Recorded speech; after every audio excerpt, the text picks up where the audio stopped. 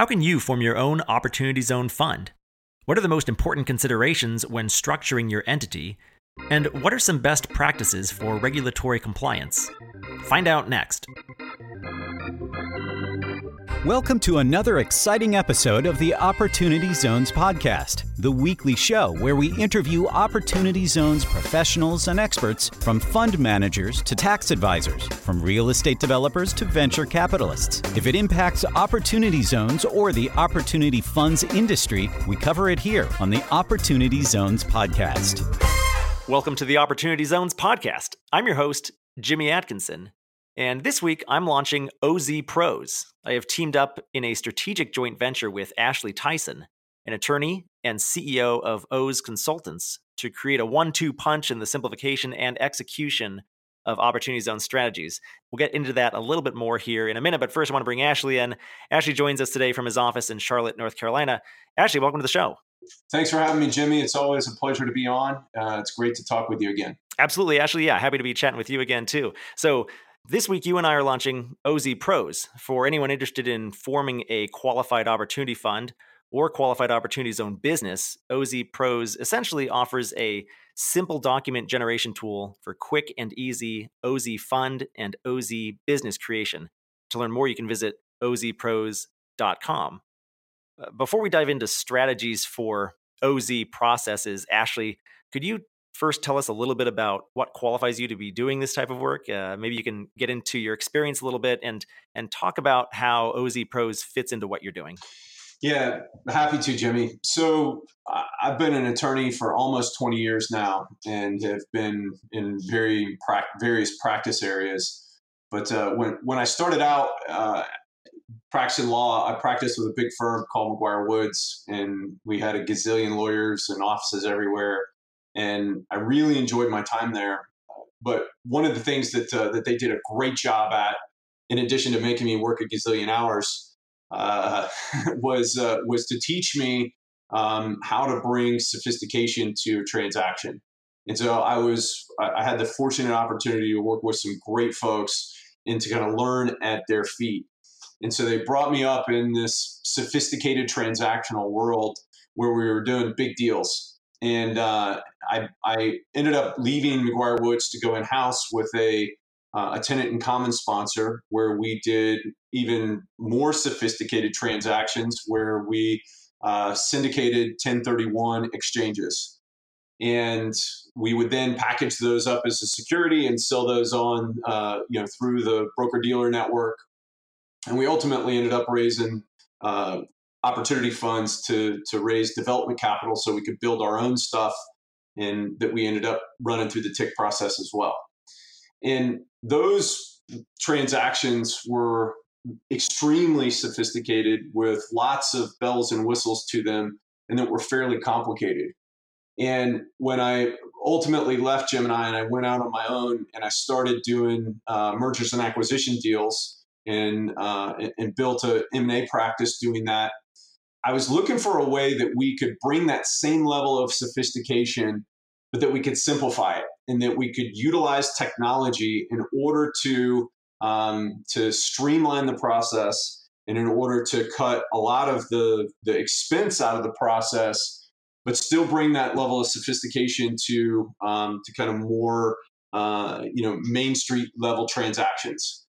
And so that's kind of the background of what ultimately brought me around to working in opportunity zones, is that I was helping business owners with their tax mitigation strategies and was kind of creating customized solutions for them. And I was at a CLE where I first heard about opportunity zones. This was back in May of 2018. And this is one of my favorite lines. I said, man, this is like 1031 met private equity, and they got married and had this beautiful baby that could grow up to be this unbelievable source of not only tax mitigation, but also community impact. And so it literally hit all of my buttons. And I said, I'm all in. And so as I jumped all in, we went down different business models and how we could make it work and how we could, do our thing within opportunity zones. And we kept coming back to, okay, how can we best benefit the investors and the people that have money to deploy and the communities that are out there? And the solution is that we need to get the word out to as many people as possible, and we need to make this as accessible as possible to as many people as we can. And so that kind of led to this conversation and this idea about, okay, how can I create the tools that I used in my law practice and in the M&A process to create these document sets and to streamline these transactions and bring that over into opportunity zones? And, voila, that led to the conversation that you and I had and the creation of OZ Pros. So I'm really excited about that generation process that spits these forms out and what it's going to do to this industry. I think it's got the potential to have significant impact itself by making it more accessible to more people. Yeah, that's why I was excited to team up with you on this as well at OZ Pros. I think it's kind of cool because we've lowered the barrier to entry significantly for people who may not have the capital to spend tens of thousands or even $100,000 or more on the attorney fees that typically takes for large funds to get up and running with qualified opportunity fund entity formation. We've created a pretty simple do-it-yourself tool that you can access online now. So that's I'm excited to see how this can unlock some opportunities for folks out there who are looking to form their own funds or opportunity zone businesses, and we'll talk about that going forward here with today's conversation. So I think this is going to be a two-part episode. In part one here, I want to focus on the QOF side of things, and part two, which will air as a separate episode, will focus on QOZBs, qualified opportunity zone businesses. So let's fire things up here. Let's dive right in. Ashley, can you tell us exactly how an individual goes about forming a qualified opportunity fund? What are some of the biggest considerations when doing so? So I think that, this goes back to what everybody's saying within the opportunity zone industry is that the opportunity zone incentive is I like calling it that, because that's really what it is. It's not a program, it's an incentive that's offered to investors. And it really should be icing on the cake. And that's what everybody's been saying. And so the crucial piece is to make sure that the business deal makes sense, whether that's a property or whether that's an operating business, is that it's actually got to work and it actually needs to be able to make money. And you need to be able to show how the deal is going to make money and how it's going to give a return to the investors who are following this incentive. Now, for some people, based upon the impact that it has and all of the other things, that return expectation could be significantly compressed, but it needs to have a return. And the second piece of that is that you need to, the project itself needs to have some measurable degree of impact. What's it going to do for these communities? Because that's what this Opportunity Zone program was all about. And that's what I'm all about. I'm all about utilizing this to have impact. And so that needs to be calculable and be able to be set forth. Now, it's something that we can certainly help with as we kind of unpack it and help people do that through this process. But I think that those are kind of two of the most important considerations. Following on after that is this going to be capitalized with my own money or money that I have close that's kind of friends and family? Or do I need to raise money? And that determination is then going to affect how sophisticated and how in depth the process needs to be, and how much more involvement there needs to be from kind of outside people. Because if you're going to raise capital, I would highly, highly, highly caution you to not do that yourself and to not use a do-it-yourself product in order to raise capital. Now, you can use it as the base for that, and you can use it to get going, but sophisticated transactions where you're raising capital because of the securities laws associated with doing deals, they really need to be overseen and at the advice of counsel, in particularly sophisticated securities counsel who know what they're doing. Because if you violate securities laws, you can go to jail. And so one of the things that I want to caution people about in this podcast, and we certainly do this within, on the website as well, is that, don't utilize this if it's not applicable. If you've got a simple deal where it's your own money, then this is a great solution. And I think it's the basis and it's the beginning building block for a bigger transaction, and it can allow you to get out of the chute and get your fund going. But as you get into and as you grow that, and as you grow in complication and in scope of trying to raise money and that kind of thing, there will need to be that next layer of sophistication that gets added onto this. And we're certainly able to help. And that's one of the kind of the next things that we are able to help people with kind of in our OZ Pros and Opportunity Zone Consultants process. But I want to make sure to highlight that to people that while we're trying to create this simple solution, we don't want to oversimplify it, and that people need to be careful about what they're doing with this. Yeah, no, that's a good thing to point out. And that is why we offer both types of products. We offer two different levels of products at ozpros.com. We have the DIY product, which is very simple, quick and easy. But then we also do have the more customized, done for you professional product as well on there. And again, you can go to ozpros.com to learn more about both of those services that we offer. So getting back to some qualified opportunity fund creation strategies, tell me who can form a qualified opportunity fund, who can form a QOF, and why would somebody want to form a QOF? Anyone can form a QOF, and that's the great thing about this legislation, is that it basically opened the doors to anyone that wants to do it.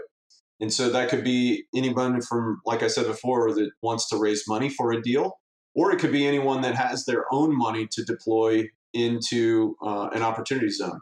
So, and I think that the relevant part is that in order to take advantage of the opportunity zone legislation, you actually have to have capital gains. So this whole thing hinges on that.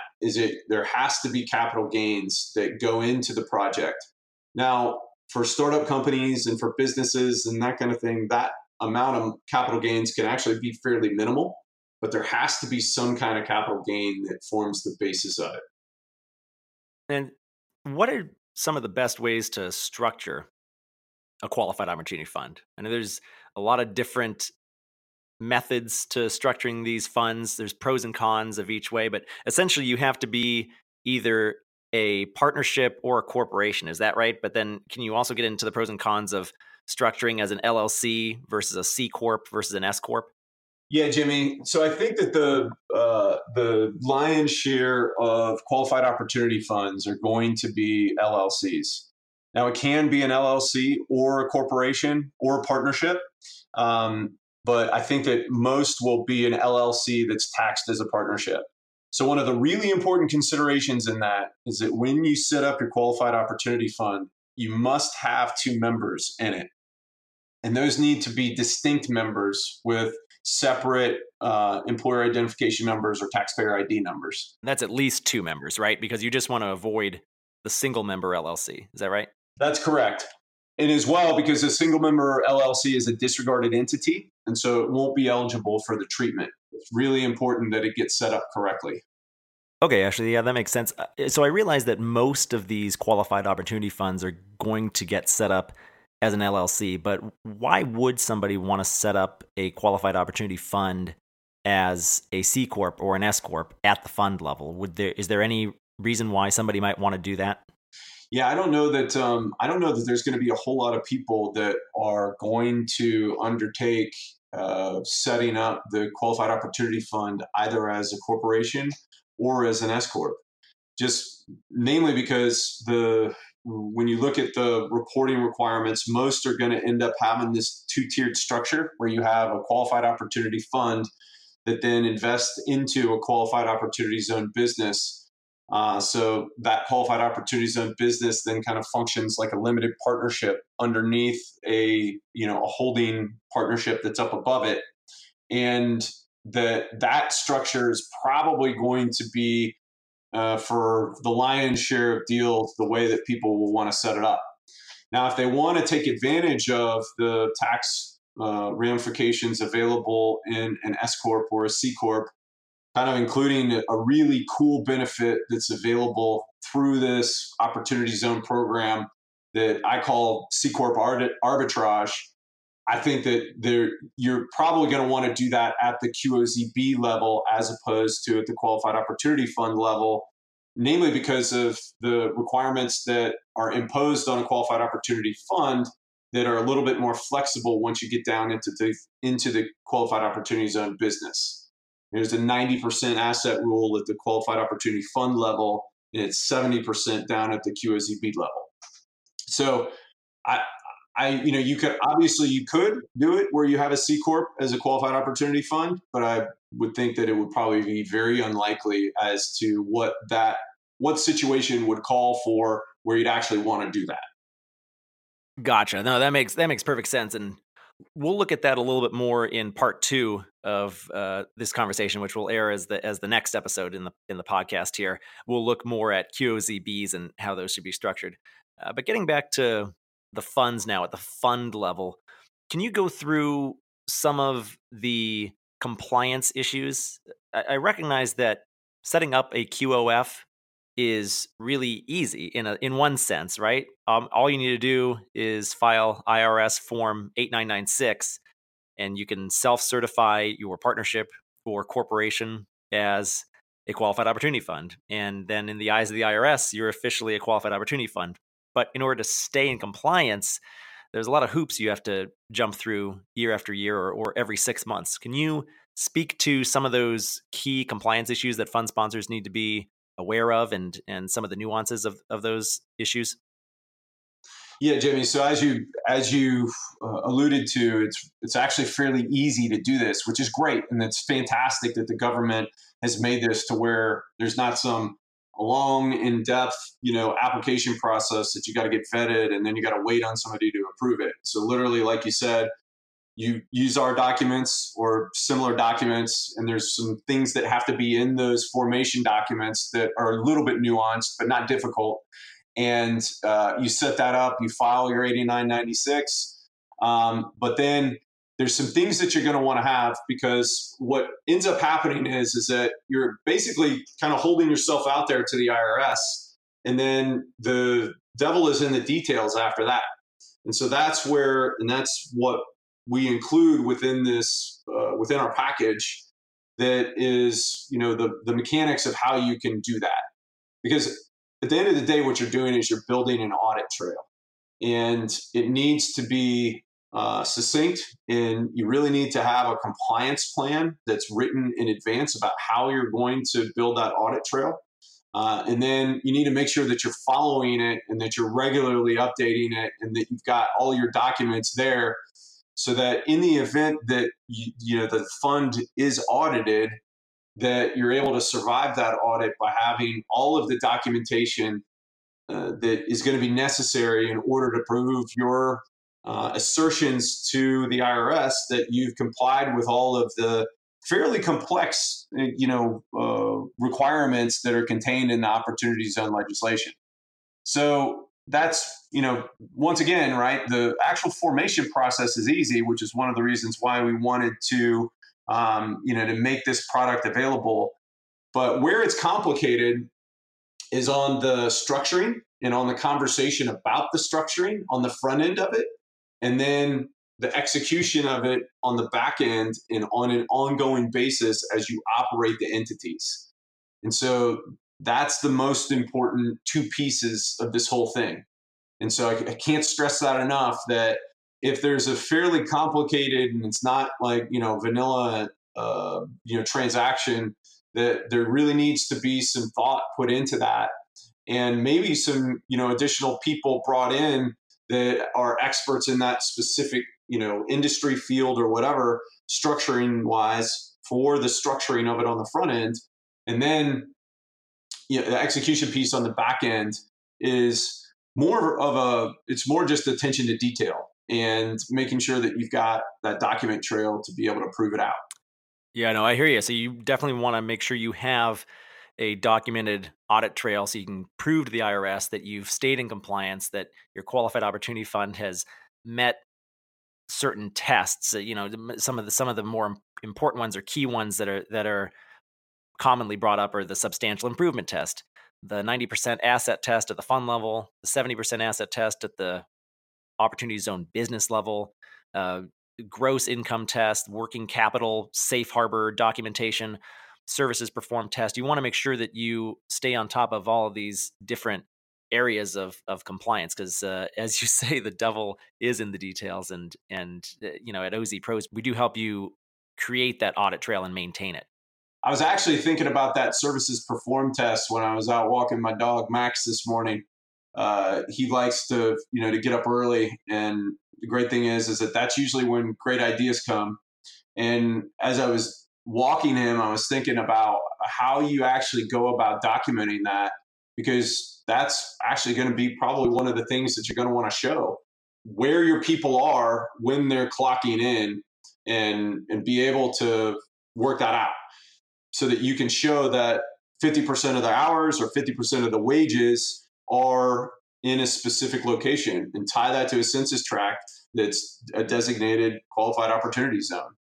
And I've got a buddy that actually has a time tracking company that they have location services within their time tracking app that's on a phone.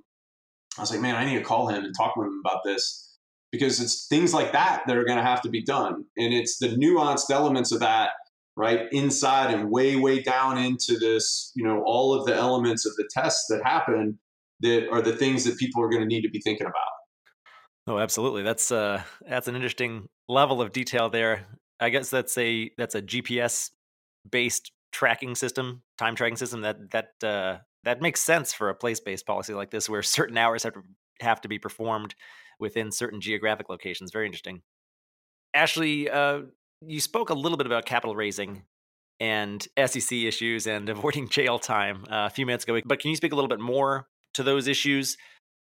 If somebody sets up a qualified opportunity fund and he's already got all the capital sourced from friends and family, that's one thing. But for somebody who's going to be taking their qualified opportunity fund to market, what are some capital raising considerations that the fund sponsors should keep in mind? And what are the SEC issues or SEC regulatory hoops that the fund sponsor needs to consider jumping through? Yeah, so the SEC is actually, they set up a committee specifically for opportunity zones, and they issued for lack of a better term, a white paper on it. And obviously they're interested in facilitating investments, and they want to make sure that people have the ability to be able to do that. But at the same time, by very definition, as soon as you take a dollar, if you are raising outside money from somebody and it is not your own, that is a security. Because of the structure of how these deals are done, even real estate deals that in the past could sometimes be considered not a security, and some people were treating it as such, that as soon as you do this through a qualified opportunity fund where you're taking capital gains and then investing that into a property or especially a business, that becomes a security when you start issuing those qualified opportunity fund interests.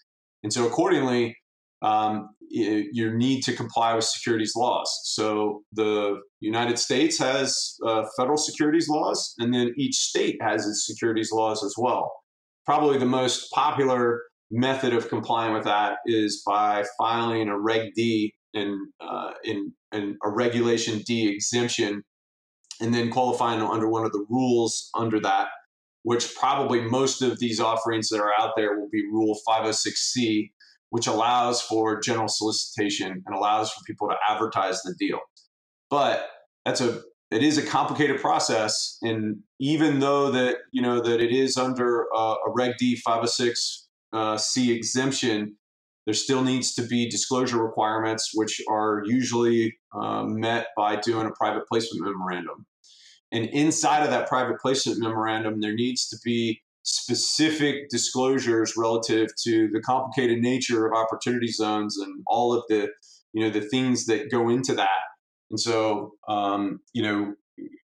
it needs to be done by qualified securities counsel. And I would even say qualified securities counsel that knows what they're doing inside of opportunity zones.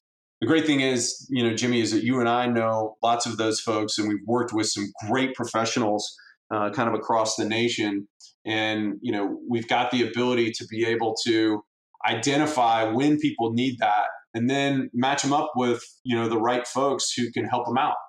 And so that's one of the kind of the benefits and the kind of the great things that I love about my job is being a matchmaker and saying, okay, hey, here's something that, you need to be thinking about and you need to be aware of. And then, okay, here's somebody that I could plug you in with who could help you out with that. And so, and kind of in this role and what I'm doing here is that it's great for me because I'm not, I actually got out of, actually doing legal work. So I am an attorney and you can't take the law out of the lawyer, but I've tried to, as much as I can, take the lawyer out of the law.